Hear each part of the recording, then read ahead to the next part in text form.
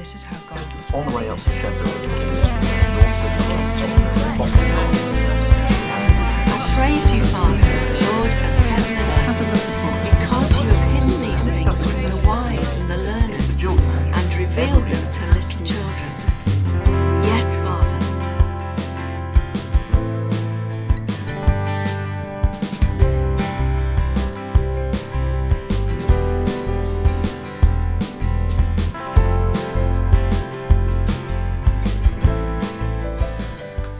Hi, my name's Richard Bull and I help lead the Oaks Community Church.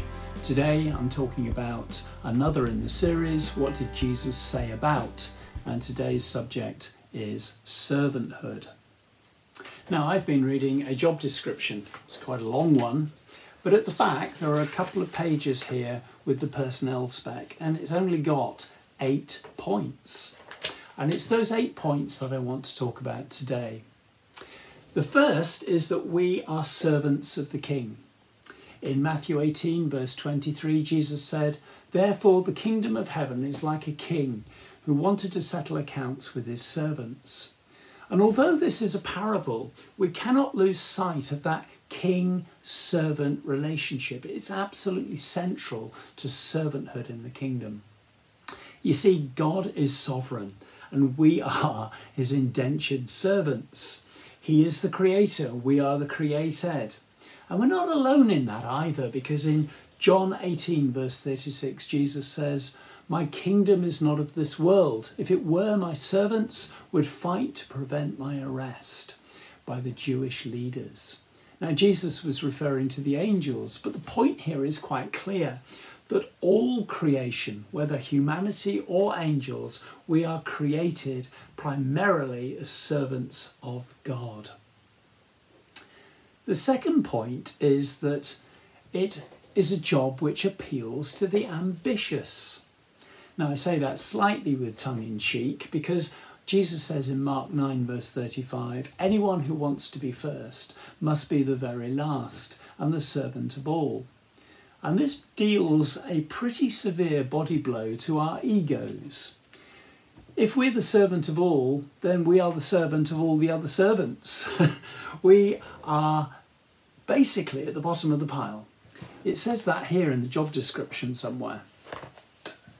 We serve without discrimination. We don't need to think where we are in the pecking order because we are quite literally at the bottom. It is a position of humility, and that is actually good for our souls, and is one from which we're not going to ever be promoted. In John 13 verse 16, Jesus said, "Very truly, no servant is greater than his master." And as Jesus remained a servant all his life, guess what? We are destined to remain servants all of our lives too. But Jesus, I did think, was trying to appeal to a little bit of our ambition. Again, in Matthew 20, verse 26, he says, "Not so with you. Instead, whoever wants to become great among you," that appeal to ambition, "must be your servant." Now, I believe Jesus wants us to actually be great in the kingdom. All of us to be great in the kingdom, to have a kingdom ambition. And here's that ambition. It is to be a servant like Jesus. Not less than him, not greater than him, but like him. That is my ambition in the kingdom. We also know that serving is basically the way in which we bring blessing into the world. Ed Silvoso, if I can get my words out, one of the grandfathers of the transformation movement, says that when we start to engage and transform communities, we go through a process which starts with blessing that community, then engaging with that community, then ministering to that community, and finally giving the gospel, bringing the evangelism to bear on that community.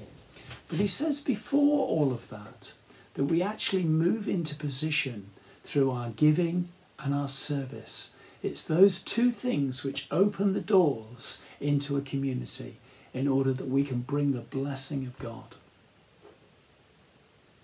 Thirdly, serving requires diligence, wisdom, and faithfulness. Another parable, but in Matthew 24 verse 46, Jesus says it will be good for that servant whose master finds him doing so. In other words, serving as instructed when he returns. And here there is a sense of faithfulness and diligence, continuing to do what we're told to do, and potentially long term. Those servants did not know when their master would be returning. And we are the same, really. There's a saying that been there, done that, got the t-shirt. And after a while, there's a temptation to take the t-shirt off and let other people. But actually in the kingdom, we wear that t-shirt until eternity comes. And maybe even then we wear it. Who knows? But the point is that there is a diligence, there is a faithfulness, there is an ongoing need to continue serving. We do not retire in that sense within the kingdom. But within this parable, there's also an eternal perspective. It says when he returns, potentially referring to the fact that Jesus is coming back, his second coming. And the end is coming. The end is coming. It may not be in my lifetime, but I'd like to think it was. But potentially it could be. And here's the point. That eternal perspective changes my attitude to serving. It's a bit like that old question, the old chestnut. How would you live your life today if you knew Jesus was coming back tomorrow? Now, for some, we'd do more of this and do less of that. Other people would say, well, I'd carry on exactly the same. But I think it would change my attitude. And if I knew Jesus was coming back and could come back at any moment, my attitude to serving would also have that eternal perspective. It would make me more faithful, more diligent, more wanting to be like Jesus in terms of excellence. Number 4. When we serve, it shouldn't be with a view to thanks, but to honour. I'd better unpack that. Jesus says in Luke 17 verse 10, so you also, when you have done everything you were told to do, should say we are unworthy servants. We have only done our duty. We are servants of the King. We don't look to the King of Kings for thanks. We don't look to the King of Kings for thanks when we've actually served him. Now, as humans receiving service from somebody else, we are to be givers of thanks. At a human level, yes, I give thanks to those that have been serving me.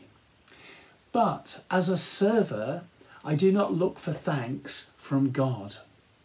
That's important. What I look to in terms of what God gives is honour. So what did Jesus do? He didn't seek thanks either, but he knew his Father's honouring. In Matthew 12 verse 18, he says, here is my servant whom I have chosen, the one I love, in whom I delight. I will put my spirit on him, and he will proclaim justice to the nations. So servants should not be without the thanks of man, and neither are they to be without the honour of the Father, because it is an honour to serve God. It's the honour of God we look for, not the thanks of man, ultimately. That's what really counts. And yet, strangely, this honour is of grace. It's not earned at all. We don't earn it by serving. We serve because we're honoured. It's the other way round. But it's that honouring upon us. Here is my servant whom I have chosen, the one I love, in whom I delight. I will put my spirit on him, and he will proclaim justice to the nations. God speaks that over us. And because we're his sons and are honoured by God, it is that which motivates our service. That is what God gives. Thanks should be what others give us, but we don't go looking for it. Fifthly, under and in authority. In John 15, verse 20, Jesus says, "Remember what I told you. A servant is not greater than his master. If they obeyed my teaching, they will obey yours also." And in Mark 13, verse 34, "It's like a man going away," Jesus says. "He leaves his house and put his servants in charge, each with their assigned tasks, and tells the one at the door to keep watch." What the master assigns to us, we do with the authority of the master. That assignment comes with both responsibility on the one hand and authority on the other.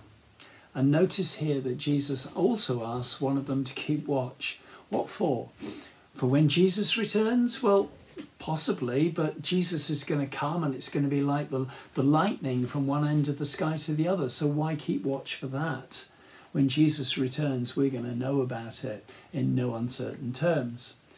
But that keeping watch could also be rendered very much keep watch for when the master returns. In other words, when the assignment is finished and new assignments are given, for when new needs become apparent. And if we've got a servanthood heart, I can't get that out, service heart, then basically we are looking for the needs of others. We are looking to see how we can serve. Sixthly, we're not just servants, but both sons and friends as well. Another parable of Jesus in Luke 15, verse 19, the prodigal son says, "I am no longer worthy to be called your son. Make me like one of your hired servants." And although the prodigal son thinks he can resign his sonship to become a servant, in fact, he retains his sonship. That is the attitude of the father towards him. He didn't understand that at the time, but of course, as he comes into the bosom, into the heart and the embrace of his father says, "You are my love, you are my son." Now, Jesus is also saying something very similar in John 15, verse 15. "I no longer call you servants, because a servant does not know his master's business. Instead, I have called you friends. For everything that I learned from my Father, I have made known to you." So we are called into Jesus' confidence. We are his friends, okay? Not so that we might resign being servants, but rather being in the confidence of God, being his friend, we might serve with love and greater insight and purpose. We do not resign our servanthood, but we are both servants, friends, and sons. They go together. Seventhly, persecution. Yep. It's here in the personnel spec, and there are instances all through this job description of persecution. Jesus said in Matthew 21, verse 35, "The tenants seized his servants, they beat one, killed another, and stoned a third." So servants get beaten, stoned, killed. It's all part of the persecution. Thank goodness it's just a parable. We don't have to take it seriously. But then Jesus says in John 15, verse 20, "Remember what I told you. A servant is not greater than his master. If they persecuted me, they will persecute you also." And guess what? Jesus was persecuted, and therefore, guess what? We're going to get it as well. But that comes in the job description. That's all part of the territory, as it were.